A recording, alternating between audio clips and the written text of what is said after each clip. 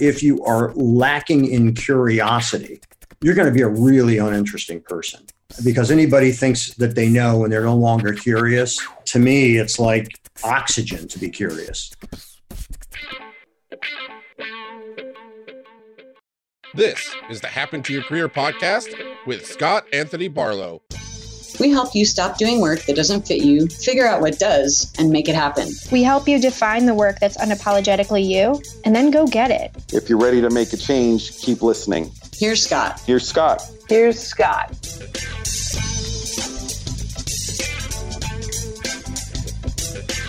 What do you think is better, being a specialist or a generalist? Are you better off having a deep body of knowledge or a wide set of experiences? This comes up in conversations I have all the time. And my question is, why not both? He took the money. And of course, the reason you never heard of the film Junkie is because it never got made. But what it did do is expose me to the film business. That's Jeff Madoff. He started out as a fashion designer running his own company, and then he switched into film and video production, and many years later has become well known for working with organizations like Victoria's Secret, Ralph Lauren, and even Harvard. What's not obvious about his change is the role that having both depth and breadth played in his success over the years. Not just being a specialist and not just being a generalist, but being both in really concentrated areas. How did he do this? Well, that's exactly what we're going to talk about today. Listen for it later on in our conversation, and I'll give you a clue. It has something to do with leveraging your own curiosity. The design career, which happened by accident, I did achieve very rapid growth. We were doubling like every 3 or 4 months.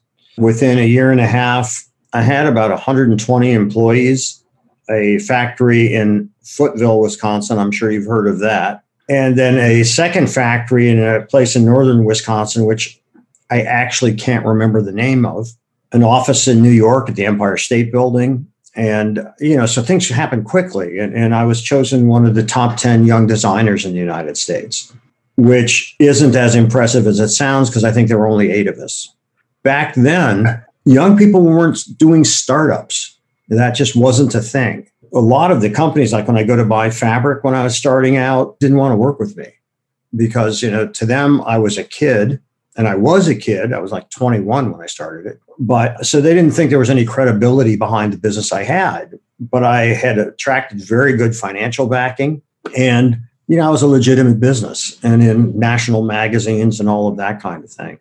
But I was fortunate enough to find some mentorship, and was also unfortunate enough to trust people at times that I shouldn't have, but you learn, you learn from that. And so I did.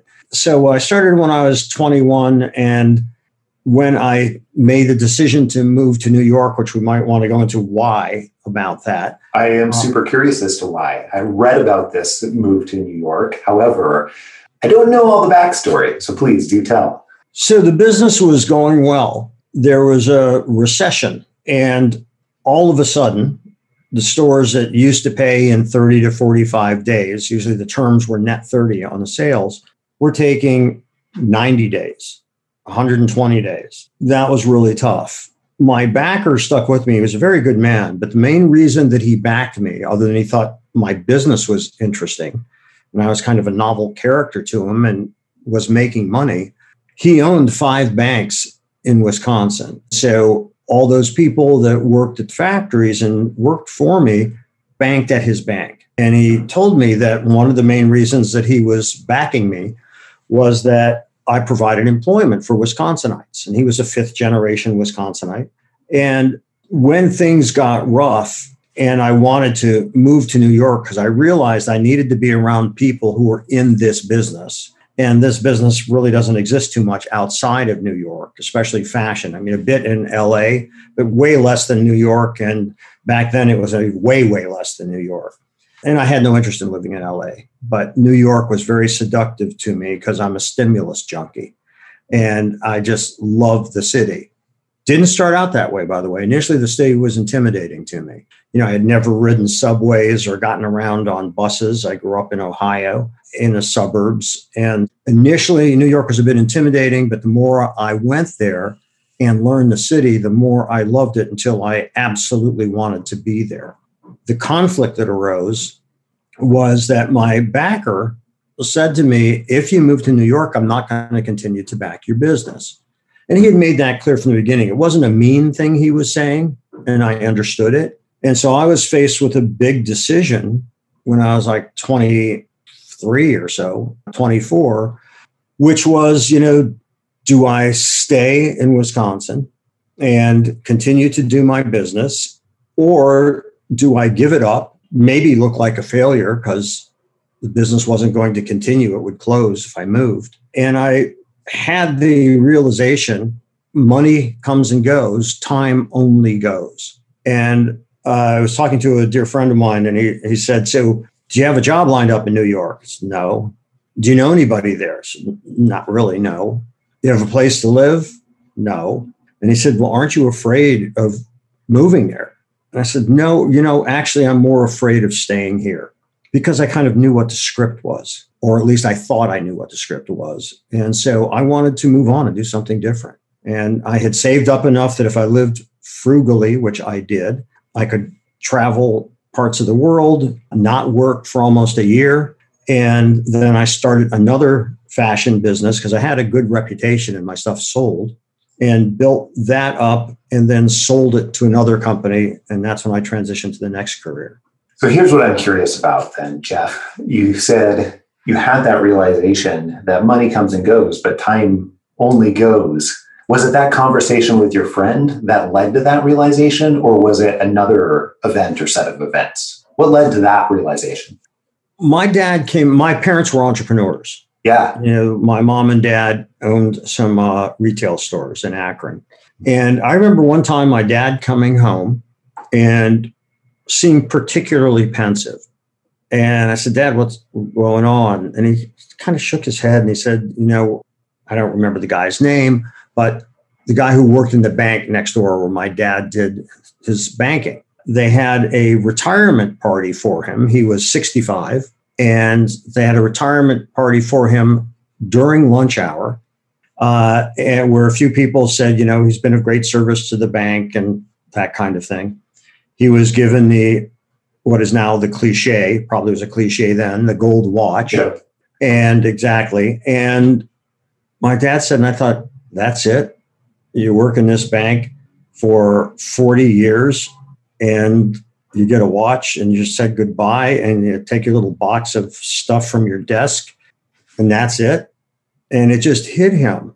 And he thought, and he said, and adults always tell you this. Now that I'm an adult, at least I've aged, if not matured, time really goes fast. And my dad said, boy, the time goes so quickly. You spend 40 years working there and you get a 45-minute lunch, actually not even lunch. They had cake and then gave him the watch. And then he left. They said watching him walk out of the bank was one of the saddest things I've ever seen. It is so anticlimactic, to put it mildly. Understatement of many years, I suppose, of a lifetime for him. Yeah.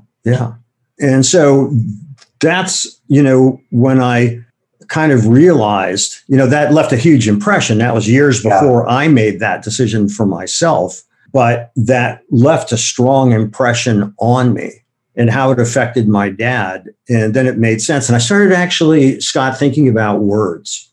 I think about time and you think about money. You hear, well, time is money. Well, time isn't money, right? Because you spend time, you spend money, you waste time, you waste money, you save time, you save money, but time only goes. Money comes and goes, but time only goes. That's a one-way street. As it passes, you're past it. And it's always that. And so I realized there's a real difference between the time is money, because at a certain point, you can't buy any more time.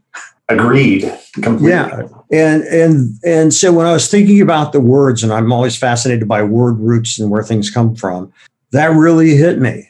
And I realized, I think fortunately at a young age, that money comes and goes, time only goes. And all of those other things don't really make any difference. That's so interesting. So I have a lot of things about that are interesting, particularly the separation of time and money and looking at them as individual concepts versus what is now also very cliched, maybe even more so than the gold watch, that time is money. But I'm super curious too about your fascination with word roots and other things. Where does that come from? I'm also very fascinated by that, to the point where, our organization name, Happen to Your Career, is completely put together based on the etymology of where the original words come from. And, that's a longer story. Maybe we don't have time for right now. However, I'm curious where your fascination of word roots and the like come from. Well, I've always been, and it was always encouraged by my parents. I've always been curious about stuff. Yeah. I remember when I was a kid, and you may have read this story in my book, when my neighbor invited me to look through his telescope that he had just gotten. And we were like 12 years old or something. And he said, "Look at Orion. Do you see Orion?" I said, "No, I see a bunch of stars." He said, No, look, there's the 3 stars that are his belt. You don't see that? I see a bunch of stars. He said, "There's the shoulder, and then that's the sword. You don't see that?" I said, "I only see a bunch of stars." And the more I said that, the more frustrated and pissed off he got. And I said, he said, "I can't believe you can't see Orion." I said, "Well, Billy, I see what everybody agrees is Orion, but that's just because everybody agreed that's Orion. It's not intrinsically Orion." And I like the word intrinsically because it meant in and of itself. And, we assign that because humans are always searching for an organizing principle and meaning. But it's just a bunch of stars until you assign that meaning to it. And by the way, it's only Orion in United America. They have a whole different mythology around stars. You go to Asia, they have a whole different mythology around stars. So it's uniquely in the United States, North America, what those stars represent. I always was interested. So why is something called something? That's still a fascination I have. I always asked lots of questions when I was a kid. So my teachers either really liked me or found me incredibly annoying. That's fair. I can see that. That's the curiosity and innate curiosity, especially when it is to the extremes. It seems like there's no middle ground for teachers in that area. I remember when I was in, I don't remember what grade, 4th grade or something like that. We learned that Columbus discovered America. And I raised my hand and I said, "How could he discover something when people were already here?" "What do you mean?" And I said, "Well, the Indians were already here.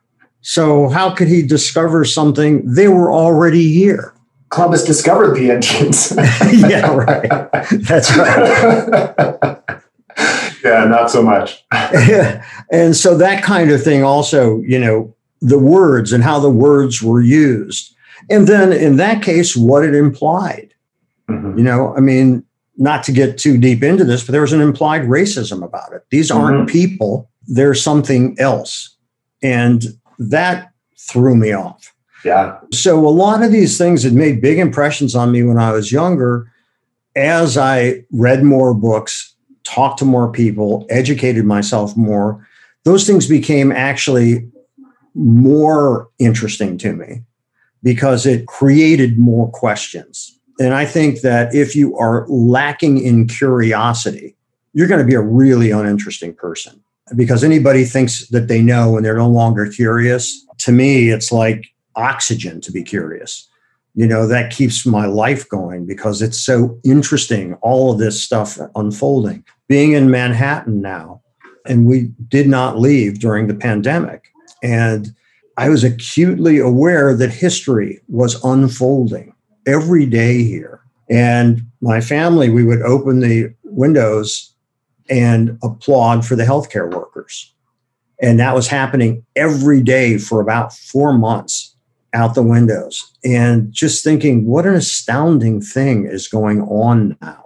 So I've always had that kind of curiosity and always, wondered about things. And, in order to wonder, I do this in my class, I said, if you change the O to an A, you wander, and you wander so you can wonder about. I remember seeing a lobster. I went to a seafood restaurant when I was a kid, and they had the tank with the lobsters in it. And I thought, who looked at that the first time and thought, I'll bet you if I tore the ass off that and dipped it in some butter, it'd be delicious. You had to be really hungry to think, oh man, does that look like it tastes good? So, but I wondered about stuff like that. How did that happen? And that led me to actually study lobsters, not to any great extent, but the realization that lobsters were initially so plentiful off the coast of Maine that they were prison food and for poor people. And it was through a genius of marketing that it used to cost a quarter of the price of chicken. And it was through genius of marketing that they made this very plentiful, very ugly creature. I mean, maybe not ugly to another lobster, but to me it is. And that it became a luxury food. Yeah. And so if you go down the rabbit hole, those discoveries to me are really cool. I love those discoveries as well. And I suspect that if we go back to that concept of wandering, and actually, you know what? Let's go all the way back for just a moment here, where you wandered to New York and you decided that, hey, I'm more scared of staying here in many different ways. And it sounds like in some ways too, that getting to know you a little bit, there was probably some element of curiosity as well. That was on the other side of that. And what took place in New York after you had opened up the other design company, you had ended up selling it? What took place that made you decide, hey, this is something I want to sell, I want to move into what many people would consider to be an entirely different career path? So you're talking about the transition and going into film then? Yeah, absolutely. Well, I had the experience very young with my first company. I started when I was in Wisconsin. And part of the reason, by the way, that I was able to attract publicity is not just because my clothing sold, but I was a young kid doing this out of Wisconsin, not a fashion center, So, pardon me. So I was a novelty also. When I moved to New York, moved 11 different places, that first year, traveled around a lot, and then ran out of money. So I was approached to start another company, which I did. I realized, this business is not the business I want to be in, that I felt I had, and I didn't know that at the time. So I'll tie this together. Yeah. But, I wasn't doing anything dramatically different than I had done when I was in Wisconsin, other than I was in a more interesting environment being in New York. One of the people that I bought fabric from, really nice man. And he was one of these guys that extended me credit when I started my previous company. He had extended me credit, because he liked me. He thought I was a bright kid.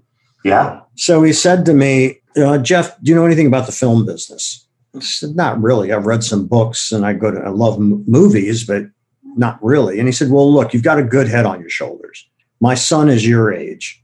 He's getting involved with some people. Would you mind talking to him? Because he won't listen to me at all. Yeah, I'd be happy to meet him. And I met his son. He was going out at that time with the daughter of, I don't know if you're familiar with the actor Eli Wallach and his wife, Ann Jackson, both wonderful actors who have very rich careers. For your listeners, Google them because you've probably seen them if you've watched some older movies. They were great. And his son, his name is Tommy, had optioned the rights to William Burroughs' novel Junkie. And William Burroughs was one of the seminal figures, along with Jack Kerouac and Allen Ginsberg, of the Beat movement in the 50s. And Burroughs was the scion to the Burroughs business machine fortune, but he wanted nothing to do with his family business. He was a heroin addict. He was gay. So he was a total outcast in terms of his family and all of that.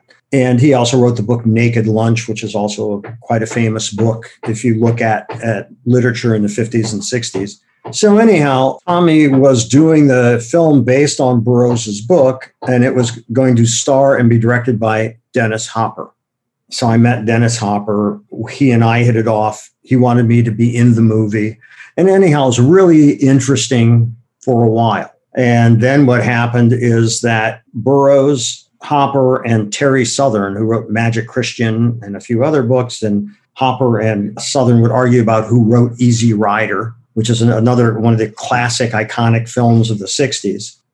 But they wouldn't get any work done. And so it was really interesting because I said to my friend, look, they're going to squeeze you out of this. You've put this team together and they don't need you anymore. It's my film. And I said, yeah, but it's not going to get made. You know, they were getting high every night. They would wake up at 4 p.m. They had taken a suite at the Chelsea Hotel in New York. And so it was clear to me that it was never going to happen. So what was initially interesting in meeting these people and spending time with them became not so interesting anymore because unfortunately, you know, they were addicts. And when you are an addict and you're numbing whatever pain it is in your life, you're also not terribly productive when you have something real to do. Sure enough, they told him they wanted to buy him out of his option. And they offered him 3 times more than he had paid for it. I said, you've tripled your money in 4 months. Take the money. And he said, but it's my film. And I said, it's not going to get made. They're not going to make it. I wanted to be in the film. You know, that was pretty cool initially, but it's not going to happen. Mm-hmm. He took the money. And of course, the reason you never heard of the film Junkie is because it never got made. But what it did do is expose me to the film business. And through somebody I met through Burroughs, I met some people who were starting a company that wanted to start shooting fashion shows because nobody was doing that. And I had this intuitive feel for the medium. And that's when I realized, wow, the fashion design stuff, I mean, that's been cool. That's been good to me. But this is so much more interesting to me. And it will use what I believe to be my talents in a much bigger and broader way. And I met these people. We had dinner together. We went back and I looked at footage. And I met them on a Tuesday. And on Thursday, I started my first project with them. That was really interesting. And then I started my own company. You know, truncating the story here, but I wanted to start my own company and do what I wanted to do with it. But it was the curiosity and the opportunity to do something that would stretch and use my talents more than I thought the fashion business would for what I liked. I mean, there's wonderfully creative people in fashion. I'm only talking about what satisfies me. I'm not saying anything about the industry. I think what's really interesting to me, and I would say fascinating to me about your story, is I think that there's so many elements there that are common when people have I'm just going to call it like a reasonable success on the other end, where they are able to take their talents, as you said, and put them together in a way, like talents and strengths and past experiences, in a way that is really interesting and more fulfilling. Some of those commonalities that seem to be there, that definitely appear to be a part of your story, Jeff, are that you went and did something and had a track record of success first. And then, as you started, or I guess I should say, kept being curious and kept being open in different ways, then it eventually led to a way to be able to put those past experiences together. And I see that again and again in different industries, different people's stories. If those elements aren't there, then it doesn't appear to get to the, I don't know what you want to call it, like the output on the other end, the happier place on the other end. Maybe happier is the wrong word, but that higher fulfillment, higher interest, higher type.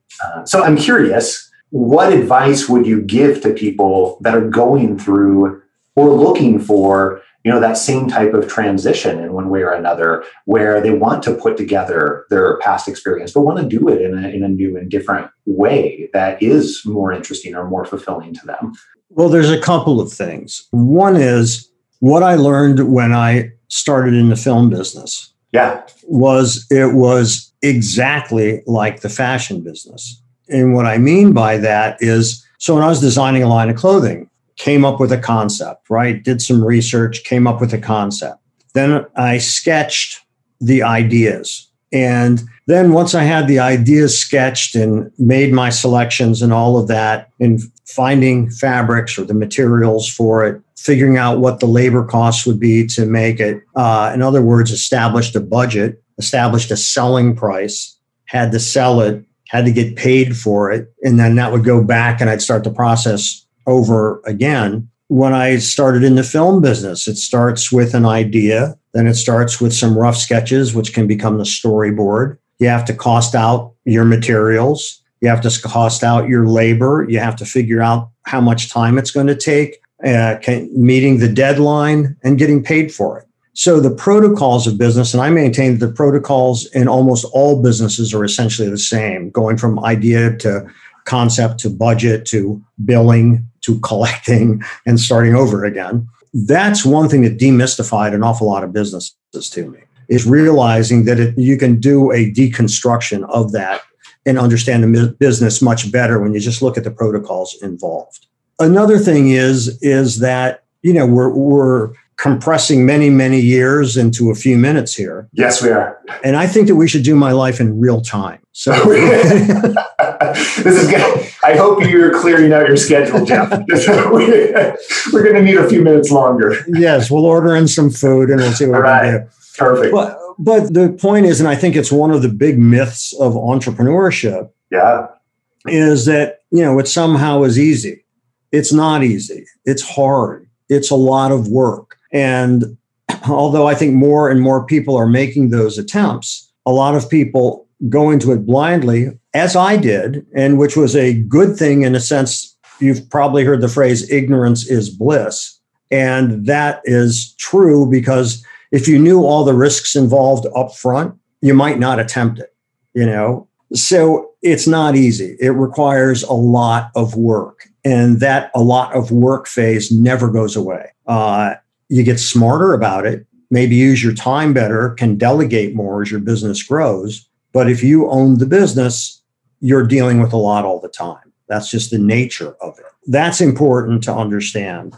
When you get to the question of, do I make the switch? And what should I ask myself when making that switch? I think the first thing you have to ask yourself, and I don't think most people ask themselves this question until they're middle-aged or older, is what is success? And what does success look like? To me, is it having a home in the city, a country home for the weekends, and an island home somewhere else, and cars and wardrobe in every place, and, all of that? Does it mean that you're doing something that most of the time, because it'll never happen all the time, but at least more than 50% of the time, you feel happy and fulfilled about what you're doing? What is success for you? There's not a right or wrong answer, but it's important, if you're aiming for a certain destination, that you've got a map to help you get there. And I think that's a question people often don't ask themselves, is what does success look like to them? What does it mean? And then it's, why am I doing this? What is my motivation for wanting to be whatever that is? So in my case, in terms of, transitioning to doing film, I wanted to have a broader palette of creative expression. And that was what was really interesting to me, because I wanted to write stuff. I wanted to work with musicians to do scoring. I wanted to work with great cinematographers that I directed to do things. And I just wanted that richer palette to draw from for a greater creative expression. And I wanted to make enough where essentially money wasn't a concern, but money wasn't a concern because my needs, my family's needs, and it's different. I got married, I have 2 kids. And so you can't just think about yourself. You've got to think about what's the impact on other people when you're taking risks and making decisions. So you can't be foolish about it, because you have to realize you're putting other people's lives at risk, unless you have so much money that you're fine. I didn't happen to be born into that kind of family. And I was hoping my wife was wealthy, and she wasn't. So, you just have to sort of be sensible and calculate and assess your risks in terms of what you're doing. But for the first 15 years of my career after fashion, I didn't have a family, and I was able, to do those things and establish that business. The question arises, Scott, if you're making really good money, but you hate what you're doing, and every day that you go to work, you find it a drag, are you successful? And to me, that success and fulfillment are inextricably tied together. It's really almost what should be a common milestone that we look at in people's lives. It's not a common milestone. That question that you posed earlier of, what is success to me? What does success look like to me? And what are some of my motivations around that? I feel like we've got all the normal things like you get born, you go to school, maybe graduate from college, you get married or have kids or whatever, all of those conventional milestones, if you will. But then I feel like there's a whole other set of events that happen in someone's life when they choose to grapple with that question of what success looks like. And it happens, to your point, all too often around, the middle of life, sometimes even later. Or not at all. Yeah, or not at all. Yeah, I've had many conversations with people that are in their 70s that are just now grappling with that type of question and are trying to figure out for the first time. But that milestone, I think, is where you shift over from what are other people's ideas of what success looks like into what are my ideas of what success looks like. So I really appreciate you articulating that. And I hadn't really thought about it in that exact way. Also, what is really fun to see too is I know a bit about the end of your story too. Well, not the end of your story, but the current day of your story. That's the end of the story. Well, I guess we don't need to have lunch anymore, I suppose.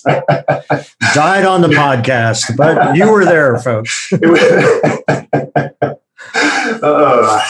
It might make for good radio. I don't know, but hold out on me, Jeff. When we started this conversation, you were telling me a little bit about the play that you have coming up. As of recently, it's been rescheduled it's going to launch in 2022, February of 2022 as well, right?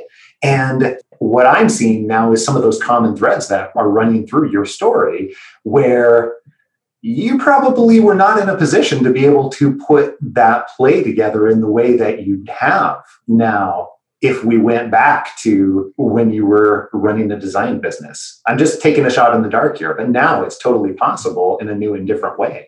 So I'm curious your thoughts on that. Well, I think that I believe that one of the things, and this is true about the play, and frankly, it's true about, I became a parent older. And I think in both cases, I had more life experience and I hope had more wisdom in terms of coping with the realities of those situations. I'm curious, what do you mean when you say in coping with the realities of those situations? What does that mean? Tell me more. Things never happen as quickly as you want them to happen. You get disappointed by people, who seem in the moment to be very present and don't follow up. And just all of the things that are day-to-day life that when I was younger, I would tend to more personalize, but it really has nothing to do with me and everything to do with them and who they are. And that's just the way people function. I have enough years under my belt to see that. I mean, it's amazing to me, and I've done some very unscientific market research in this, and I have friends that are CEOs of major companies and a whole range of different occupations. And I would say to them, so what percentage of people would you say either don't call back or answer an email? And one of these people, and I'll be discreet, he runs a major entertainment corporation. And he said, I guess 85%. I said, 85% don't get back to you. And he says, yeah, and understand, I'm in a position to give them money. And the numbers ran anywhere from 80 to 90% in terms of people just not following through. And I said to my kids, if you just show up ready to do the job, you're going to beat out 85% of the competition because most people just don't. And it's kind of incredible. And, I was brought up to be responsible. If you say you're going to do something, you do it. If you say you're going to show up at a time, you do it. If you say to somebody, I'll get back to you, you do it. But I didn't realize that was more the exception than the rule. And I know lots of people in business take that to heart and feel like, I don't know why they didn't get back to me. And I've been waiting. I said, well, don't wait, call them. And so this is, I think, good for your listeners, because one of the things you do is email them and say, I just wanted to confirm that you received my previous email. Oh, I'm so glad she contacted me. I didn't, and whether that was out of embarrassment or true, it opened up the dialogue again. Call the person, follow up. You don't know what's going on in their lives. They might have just died on a podcast. You don't know what's going on. So don't assume it's about you and follow up. You've got nothing to lose. And the sure way to make sure nothing happens is do nothing. So take your own initiative and be proactive. And a lot of people I don't want to be a pest. So you just want to sit here and be anxious, act on it, follow up, force in a nice way a response by asking for confirmation. Just want to make sure you receive this. Hope everything's okay. And that's all you have to do. And there, the percentage of response goes from this to that. And those are just some strategies, frankly, for waking people up, because everybody's consumed with their own lives and what they have to do. Jeff, I so appreciate this conversation, and to bring this full circle, all of these events have led to a semi-recent book as well. And I just wanted to acknowledge that, because one of the things I wanted to ask you in order to close this out is, people want to get more Jeff. Where can they go? Where can they get more Jeff? How can they get the book, which, by the way, is Creative Careers, Making a Living with Your Ideas? Tell us more. Do I get to hold it up so I can show them and do a shameless book plug? Shameless book plug. Here we go. Thank you. Oh, a two-fer shameless book plug. I love that. The book is available where all fine books are sold. You can go to Amazon or Barnes and Noble or Audible, all of those places. And by the way, if you like the book, please post a review on Amazon, because it helps in their rankings. And if you don't like the book, keep it to yourself. I have a website, two websites, Madoff, Madoff productions.com, where you can see my film work. And then there's creativecareer.com. And you can see some of the clips and interviews with some of my guests. And I have an amazing range of really cool guests, and you'll get a lot of them in the book. And then there's an Instagram also at Creative Careers. And there's shorter clips there. And then I'm on LinkedIn as the name you see on your screen, B. Jeffrey Madoff. And there's a Creative Careers LinkedIn group I started. In the very next episode, I can tell you about a story. A story where Alyssa and I were sitting at Woody's overlooking the beach in San Diego. We had banana pancakes, coffee, and breakfast burritos. It wasn't just us, though. We were listening to Michael tell us what his life was like now. If work is fun, like what I'm doing now, I find these moments when I'm like, it's 8:00 on a Tuesday night and I'm like, should I watch a movie? I'm like, no, I actually really feel like working, because it's not work. It's fun. I'm having fun with it. And Michael had been an executive for Sony Entertainment for many years, and it was a great career for him until it wasn't. The crazy thing is that in all these years working for Sony, even though he enjoyed lots of pieces of it, he'd never realized that work could be something that was fun. And as we were sitting there listening to his story, it was evident how much life had changed for Michael in the last 2 years. And that was when I asked if he would come on the podcast and share everything that went into his journey to find his ideal career.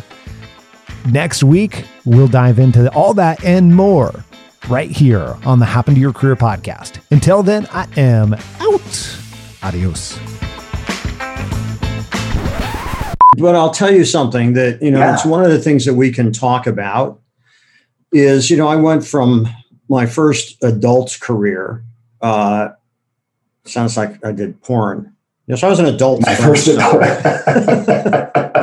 I'll tell you what, we're just going to jump right in right now. So tell me a little bit about where that started. I'm super curious about that. What caused you to get into design in the first place? How did that come about? I had an acid flashback when I was in college. No.